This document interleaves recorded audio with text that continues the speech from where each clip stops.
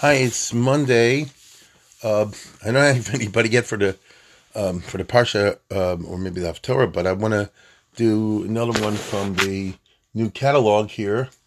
It was sent to me online of Genazym. Again, that's Genazym. Otherwise, you go to the wrong place. And I'm roaming through here. It's like a happy hunting ground for somebody like me. I got the bucks to put down on these things, but these are very precious items, and I'm looking here which ones catch my attention. I'm looking at the Sefer HaMinhag. That's the first edition of Sefer HaMinhag. That means it's published in 1519 in Constantinople. If you know anything about the dates of publishing, it's pretty doggone early, which is very interesting when you consider that one of the first things they ever published, ever, and especially in Turkey, which became an important printing press area, was Sefer HaMinhag. So this is being done. Speaking now of the Genazym catalog, which is going to be out soon, and the auction is, I guess, next Sunday, September 10. So if you're interested, you go online, Genazym. You'll see everything better than I can say. I'm just looking at all these goodies, and it's interesting. The Sefer HaMinhag is something that caught my attention decades ago. But for some reason, I never bought the fancy edition from Yitzhak Raphael. That was his doctoral dissertation or something like that. I'm sure it has good notes. But I have an old-fashioned one. When I was a kid, I was once at my uncle's in Minneapolis. He passed away many decades ago. And he had the good old Eretz Yisrael, which I now have. And he left to me, to my children. And I remember, for some reason, it sticks in my mind. I still remember the article on the Sefer HaMinhag. So let me say a few words about it. This is a Rishon. If you have no idea what I'm talking about, that's fine. You don't have to. It's a Rishon. It's Avram ben Nosson Yarchi, which means he's a Provençal from Provence, from Luniel. Yarchi means from the moon. Moon is Lunia, and that's the town of Luniel, which is near Marseille, to make it easy for you to understand, in that general area. So this is a book by a Provence rabbi, but not the regular, typical Provence rabbi, if there is such a thing even, but rather one who lived and had an amazing context in Ashkenaz, which is not the same thing as Provence, and later in Sfarad. So we're talking about a Rishon who lived in the, I think the years is something like 1155 to 1215, something like that. So that means he lived in the middle and late 1100s, early 1200s. That's the mamish, the period of the Rishonim. And our hero, Avram Nosson Yarchi, was a talmid chacham in Provence before the Maimonidean controversies hit there. I just did a YouTube thing 2 years ago, was it? During the Corona. Maybe it's up on the audio by now also, on the Maimonidean controversies. And this is another, in the late life of the Rambam and then after his death, it's all kind of fights over hashkafic issues in the complicated legacy left by Maimonides. And the main players in this were the big rabbis and Jewish intellectuals in Provence, which was, of course, and Provence means Provence and Languedoc, which, to make it easy for you, call it southern France. It's not exactly accurate, but it's close enough. Southern France. And we today, most of the people listening to this, think of Judaism in a kind of two-part religion. Is Ashkenazim and Sephardim. Which is, there certainly is Ashkenaz and Sephardim. And we have our commonalities and we have our differences. Shine. Some people that are a little more sophisticated will know that the Teimanim are not exactly Sephardim. The Italians are not exactly Ashkenaz. Again, they're their own thing. Some of you have heard about the Romaniot. In other words, there's more than just Ashkenaz and Sephardim. By the time the Middle Ages ended, the two most powerful and dynamic sets of Masoras were the Ashkenaz and Sephardim. But even within those, Sephard was a big place called the Iberian Peninsula. And not all the places had the same customs and halachic practices. So just off the top of my head, now is coming to Chodesh Elul. We're into Chodesh Elul. You must remember, I'm sure many do, that the Ran, who lived in Barcelona in the 1300s, says that in some places in Spain they do slichas from the beginning of the month, the way the Sephardim do now. And in other places in Spain, they do slichas a week before, like the Ashkenaz does. So even within Sfarad itself, there are different minhagim and different customs. Some of you will be familiar with the fact that a lot of you Moroccan Jews do not eat kidneys because of the hashpah of the Rosh. In Toledo, which is a certain part of Spain, you can't just bunch them all together. And the same thing is true for Ashkenaz. Okay? So if you go back 1,000 years ago, there was not only the Jews living in the Iberian Peninsula, what we call Sfard, and in the area of Ashkenaz, which is northern France, not southern France, and to a certain degree the Rhineland, which is next to northern France, that's what we call Ashkenaz. But in addition to that, there was the Italians, there was this, that, and the other. One of them was Provence, which was southern France. So they had their own minhagim, but on the other hand, they were very permeable and malleable. I just did a talk with a guy who wrote a book a year ago, 2 years ago. The name escapes me. It was a professor. It was a good book on the Provençal Jews. And I'm sorry, I don't remember the name. Anyway, I gave a talk at one of the conferences there. The point is that the Jews in Provence are living next door to the Ashkenaz, and therefore a fair number of them received their Torah education not in Provence, or not only in Provence, but also, let's say, for example, in Ashkenaz. Just like today, a guy could be in Baltimore and then go to Yeshiva in Israel. Alternatively, a guy could be in Baltimore and go to a place called Lakewood that exists far away. Right? Or something like that. So, that's what happened in the Middle Age. That's what happened to our hero, who turned it into a virtue. And made it into a classic sefer, which, again, if it's published, they're offering here the original publication of this from Constantinople 1519. I mean, you're talking about one of the first Jewish books ever published, which leads you to the question, why did people consider that to be worthy of publication more than some other Sfarim? Shows you how powerful the hashpah was, even though today, I'll bet you most people have never even heard of Sefer HaManig, which has to do with minhagim, as you'll see in a second. So we're dealing with a guy, with someone who lived in the 1100s, born in 1150s. So think about it, he's growing up in the 1160s, 1170s, and he learns in Provence, where he lives, at the yeshiva of the Gadol of Provence, which was the Ravid, who didn't live too far away. The Ravid was not simply a Gadol in Provence, he was the Gadol in Provence, and he could take on the whole world, five amon. And he was a Takav Shabbat Kefim. You know that. So, I mean, not only against the Rambam, but against others. The Ravid is the Ravid. But our hero, having learned by the Ravid, then went north to Lakewood. I mean, he went north to Ashkenaz, and he learned by the Ri Bala Tosfos. You know, Omer Ri, right? Yitzhak of Dampierre, who's a nephew, right? A nephew of the Reinu Tam. So, all of a sudden, we're dealing with a very interesting person who was clearly, obviously, a talmid chacham, it goes without saying. And look at the Rebbeim are. He learned by the Ravid, and then he learned by the Ri, all of whom were contemporaries. And believe you me, the Bali Tosfos and the Ravid disagree on many issues, just where the Rambam and the Ravid disagree on many issues. And so our hero was obviously exposed to two different versions.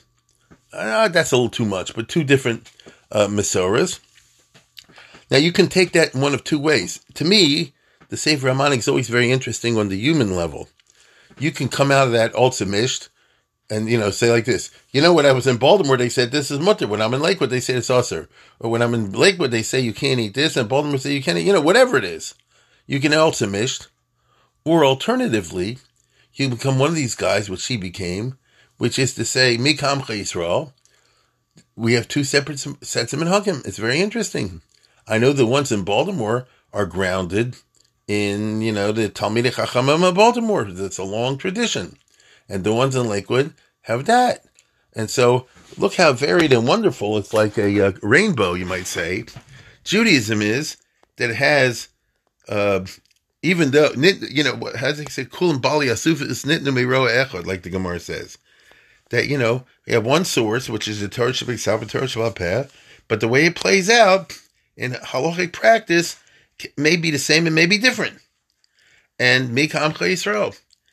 And the truth of the matter is, listen closely, I'm about to say, I say many times, all halacha is really minhag. By which I mean that ever since the Sanhedrin went out of business, which is long ago, if you want to know what to do, and by the way, the Sanhedrin went out of business without leaving any records. I mean, that's the point, okay? It's not like we have, the court records from long ago. Then we would have a clear set of halachic guidelines and practices. But it didn't. Nothing remains from them except the occasional quotations you find in the course of the discussions in the Talmud, which is just interesting. It's chaplop. It may be that Gemara, for whatever reason, in whatever place, in whatever Masechta, ends up talking about something that you and I call Rabbanan, or maybe the way they apply to Deraisa, which may reflect what a Sanhedrin said. And by the way, one Sanhedrin is not exactly identical with what the other Sanhedrin said, in a different generation, different time. It's a whole mishmash. It's a whole mess. Welcome to the Jewish religion. As they always say over and over again, as, what was his name? Will Rogers said, I'm not a member of an organized party. I'm a Democrat, so I'm not a member of organized religion. I'm an Orthodox Jew. You see? And so when I say it's all minhag, in this area, the custom developed to follow Shitas Rashi. In another place, the custom developed to follow Shitas Rabbeinu Tam or Ritva or whoever. That's how halacha hardened into whatever it was. They're using different understandings of the Gemara, different Shitas Rishonim, perhaps, if you want to call it, or other things like that. And it gelled, it hardened eventually into a certain specific, distinct type of practice, and that became the way things were done in those days. So as we all know, in some areas of Jewish law, it depends where you lived. Provence is kind of famous, at least in my mind, for its coolers, which is interesting. Just off the top of my head, in Provence, if I remember correctly, and I think I do, they held that you can do a mirlakim even on a deraisa. So it's the Bala Itter, so, who's in Provence. So I'm just saying, that's interesting. And they were from, but in other places, they wouldn't do that. That's just one thing off the top of my head. So we have this tzimishkeit of halacha on the one hand and minhag on the other, which the average person out there, the hamonam, thinks are two distinct areas of discourse. And they're not exactly distinct areas of discourse. They overlap in funny kind of ways. Our hero was actually very interested in everything I just said. And he lived in this, as I say before, in second half of 1100s. And he learned by the Rav, and then he also learned by the Ri, which means he was buddies, fellow students with others of the late Ba'ali Tosfos, because the late Ba'ali Tosfos are the talmidim of the Ri. For example, the Rashba, not the Rashba, but the Rashba, Shem and Avram, and people like that. These are his buddies. In addition to that, he seems to have traveled around Jewish Europe at that time, in the Torah sense. What I mean by that is a guy would say, I'm going to Baltimore, then I'm going to Lakewood, then I'm going to Muncie, then I'm going to Cleveland, then I'm going to Chicago, whatever, there's all the Torah type places. So that's what he did. And eventually he left that whole region and moved to Spain, which didn't exist, to Iberia, to Toledo, when he was in his 40s. And Toledo at that time was Big Malcolm Torah. The Yad Ramah was there. And our hero was chashav enough to become a dayan there, even though he was not a local. So obviously he must have known how to learn. Seriously. And if I remember correctly, one of the Richie Ridges in Toledo dedicated a new synagogue. And in honor of the occasion, in order to know that they want to get the minhagim right, So our hero undertook to write a book explaining all the minhagim. Now I don't say he explained every minute, but that was the purpose. Okay, and he called it Sefer HaManhig. Get it, minhag-manhig, and it became the first of a certain genre of rabbinical literature, which is had a very interesting and funny history since then. He wrote this around 1200 or so in that period. So now it's 800 years later, and it's actually a little more, 900 years later. And the literature of minhagim books has, rises and ebbs, ebbs and flows. So, for example, in the 13, 14, especially 1400s, the minhagim book among the Ashkenazim was like a mania, between the Trims Hadesh and the Lekek Yosher and the Maharil, and what's the Tashbitz from the Mam Rottenberg, and I don't know, Isaac Turnell, as I said the other day, and Sefer minhagim this and Sefer minhagim that. I mean, it was a wild and crazy time of minhagim books. And in our day today, I see, that there's a whole genre of that kind of stuff, where people will write what did the Chazon Ish do, and what did the Elam do. I have 2 volumes in my house, just off the top of my head. Sometimes you look in the Piskei Teshuvos. I remember, like for the Passover Seder. So, what do you use? Wine or grape juice, this, that, and the other. And, there's arguments this way and that way. And I remember Piskei Teshuvos quotes from, was it some Sefer when B'nai Brak, whatever, I forget what it is. He said, well, the Chazon Ish used grape juice, and so did the Stipler. It's in the Piskei Teshuvos. So you say like this, okay, that kind of ends the discussion. You see, because when you have a minhag like that from a Gadol, or a Vilna Gaon type thing, or something like that, then you say, okay.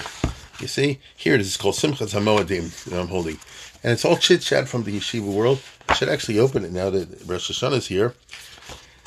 And, what the different Gedolim, recent Gedolim, what did they do on Rosh Hashanah, and then Yom Kippur, and Sukkot, and, Hanukkah, and, and you'll see the Rebbe Yosef says this, and the Stipler said if you do it that way, not Yotzei, and all this kind of funny business.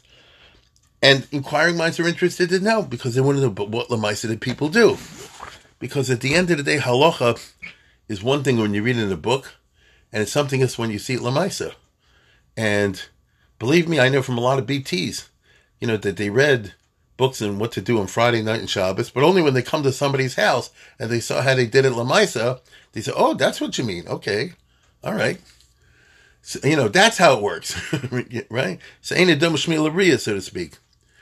And the Sefer HaManhig, undertook to share for the readers in Spain, in Toledo, the guys starting this new fancy synagogue, and they want to get their minhagim right and pick and choose among the best minhagim, and get rid of bad minhagim. So this already raises the question, what's a good minhag, what's a bad minhag? Now, the general history in rabbinic literature is, if the rabbi likes the minhag, he says, oh, minhag avosenu b'yodenu. If the rabbi dislikes the minhag, he says, oh, minhag is oisius Gehenna, like Avad Yosef. So minhagim are, they're like the wild card, you understand? And yet, we all know, especially in Ashkenaz, that the focus on minhagim, the minhag is mevata halacha. And so, the Sefer HaManhig is not an Ashkenaz guy, not a Sephardi guy. He's in the middle, but he hung around and spent a lot of time in various parts of Ashkenaz. He says so. He said, I was in Alemannia, in the Rhineland, in northern France, obviously in Provence. He was even in England, which was, in his time, the late 1100s. That would be the time of Richard the Lionheart and King John, and when English Jewry, I'm speaking in Jewish terms, when English Jewry was a colony of French Jewry, in other words, of Tosafistic Jewry. That's, if I ever go to England, we'll talk about that. But I'm talking about at that time, I'm talking about that, not now, obviously. And so he has a lot of minhagim. Now, the thing with him is he's a serious talmid chacham, so he wants to know which minhag is baloney and which minhag is good. Now, the truth of the matter is, when he goes to different places, just off the top of my head, and I think the historians usually quote the Sefer Harmonic in this context because the historians are not from. He says in Spain they daven Bekisei Rosh, and in Ashkenaz they daven Begilei Rosh. Now, it may mean that they didn't wear a yarmulke even, and there is grounds for saying that. On the other hand, it may not be true. It may mean that they just don't wear the talis over the head. But in general, he's usually quoted in connection with the yarmulke because, as you know and I know, the Gemara nowhere says you have to wear a yarmulke, and yet here's a guy writing in the 1200s, and around the year 1200, where is it? Minhag lo lehispal begili rosh mim the emas hashchina shekenegdo. It's a minhag. V'chein yitochen lo l'adam lo leches bekisei rosh derech tznius. And it's proper. That's what he means. Yitochen. It's proper to walk around bekisei rosh derech tznius mor malchus ha'olam keminhag kol anshi sfard v'yasha kocho. So he says, in France, they don't walk around the street with yarmulkes. They walk bareheaded before the Lord. And not the Rabbanim, but, the regular people. And in Spain, everybody, apparently, what he's saying, he was in Toledo, and he says they all wear kisei rosh of some kind or another. That's an example of one of a million that you find in this wonderful sefer. And the historians usually rifle the book to collect, descriptions of different minhagim. And what he does is, he doesn't simply tell you what they do, but he tries to figure out where they come from and see if there's a makor for it, or is it baloney? I remember he said when he came to Toledo, he himself was mevatel several dumb minhags connected with bris milah. I don't remember what it is. And listen, in the Jewish tradition, sometimes superstitions do creep into there, and sometimes we pick up stuff from the goyim. I hate to tell you, that's just the way it goes. And every once in a while, some rabbi will come along and say, this you should get rid of, and this one you should keep. And he's a classic example of that, because he says, he's Amlaket Minhage Sfarad, Sarfas, Provence, Champagne, Campania, Champagne, Burgundy, Alemania, that's Germany, Iayam, that's England, he's all over the place, okay? And he picks up there, in other words, it's a very interesting book for a historian. As I told you, he doesn't wear, in Spain, you don't daven Begili Rosh. In France, Minhag Sarfas, Shamavarch Birchas Amozim Besate Biksuso, Onus and Kobarosho. But we take today for standard yeshiva should practice. You wear a hat and a jacket when you're benching. That's a Minhag Sarfas. Minhag Sarfas, Rabbani Sarfas Chasideho, Lenanea B'Shas Tfilo, Amasai, do you shuckle during Shemin Esrei? It's always been a fight. Correct? According to the standard Talmudic law, you stand still. My father, Osham, didn't shuck, he stood still like a statue. That was considered Emes HaMalchus, where he grew up. You stand still. Rabbi Ruderman and all that, they all stood still. On the other hand, there are other minhagim, as he says, Rabbanei Sarfas, and you shuckle. Minik Shanagu Loses Most Purim Yoma Purim Lani Yisrael B'Tzeis Meis Knesses. And he talks about, these are all famous quoted by all the historians. You give out money when to poor people when you leave shul on Purim. Ubam hatinokos iminekusim hanachrios nos. And all the little kids come with their nannies. You see, there never was a Jewish family that was so poor, didn't have some sheikhs working for them. It's funny, I need to say it, because the peasantry were beyond poor. And therefore you give them, so you not only give, let's say, a silver dollar to the little kid, but you also give one to the nanny who's not Jewish on Purim. Now, the Shulchan Aruch talks about this. For, what do you call it, for Shalom, Darkei Shalom, right? And, but the Sefer HaManik says, Oi, Kesef is over Beis Lahem, V'zahav Asu Labal. He says, it's like supporting the Baal or something like that. Anyway, it's all full of these very interesting and colorful kinds of events. In the beginning, he gives a lot of musar, and I remember he talks about, what does the Gemara say? There are not 613 mitzvahs, there's actually one mitzvah. You remember that? In the Makkas, what's the one mitzvah? Tzadik be'emunaso yechil. Well, if he's starting the book like that, you know where he's going. Okay? You know where he's going. And he tries to roam through the whole literature especially the Midrashim and Pirkei Eliezer and things like that. I think that's probably where the Torah got all the Elul stuff. I don't have it in front of me right now. I'm just talking in my office. And I'll bet you if I had that critical edition from Yitzhak Raphael, like I said, was his dissertation, they probably have all the notes. I believe all the stuff about Elul, which the Torah quotes, and everybody quotes from the Torah, is, and you and I know that the source of his Pirkei Eliezer about Moshe Rabbeinu going up, Rosh Chodesh Elul and all the rest of it, which I spoke about the other day in the Elul podcast. I think it starts from the Sefer minhag, okay? Because it is a minhag. You understand? Blowing the shofar and all the rest of it is a minhag. And when it comes to Tekiyah Shofar, it's a lot of minhagim, as you know. And once again, which ones are real, which are not real? Again, off the top of my head, he reports, I remember this, he's the one who says there was totally widespread in Provence to stop the mourning on Tisha B'Av by mincha time. In other words, not only can you sit on chairs, to use our language today, after chatzos, you can sit on chairs, but in general, you set up the house and you prepare the table and the rest of it because of the tradition that the Mashiach is coming on Tisha B'Av. All the later poskim, especially I remember it comes to mind the Chayonim, they say it's a dummy minhag and this, that, and the other. It could be, I'm not denying that, but it's an old minhag. If it's in the Sefer HaManhig, in other words, then it was old minhag already in the year 1200, long before the Chayonim ever came along. So much of what we do is coming from this world. I mean, here we are in the month of Elul and Tishrei. You know that there are all these customs of fasting, which are minhagim, but they were deeply rooted in the folk spirit of Klal Yisrael. And so there's a minhag to fast 40 days, and there's even a minhag to fast 80 days, starting from, the beginning of 3 weeks. I'm serious. Obviously, like Ramadan, you eat at night, and you have to deduct Shabbos, all the rest of it. These are old customs. The whole business of Sphira, these are customs. They're not, they're not in the Gemara.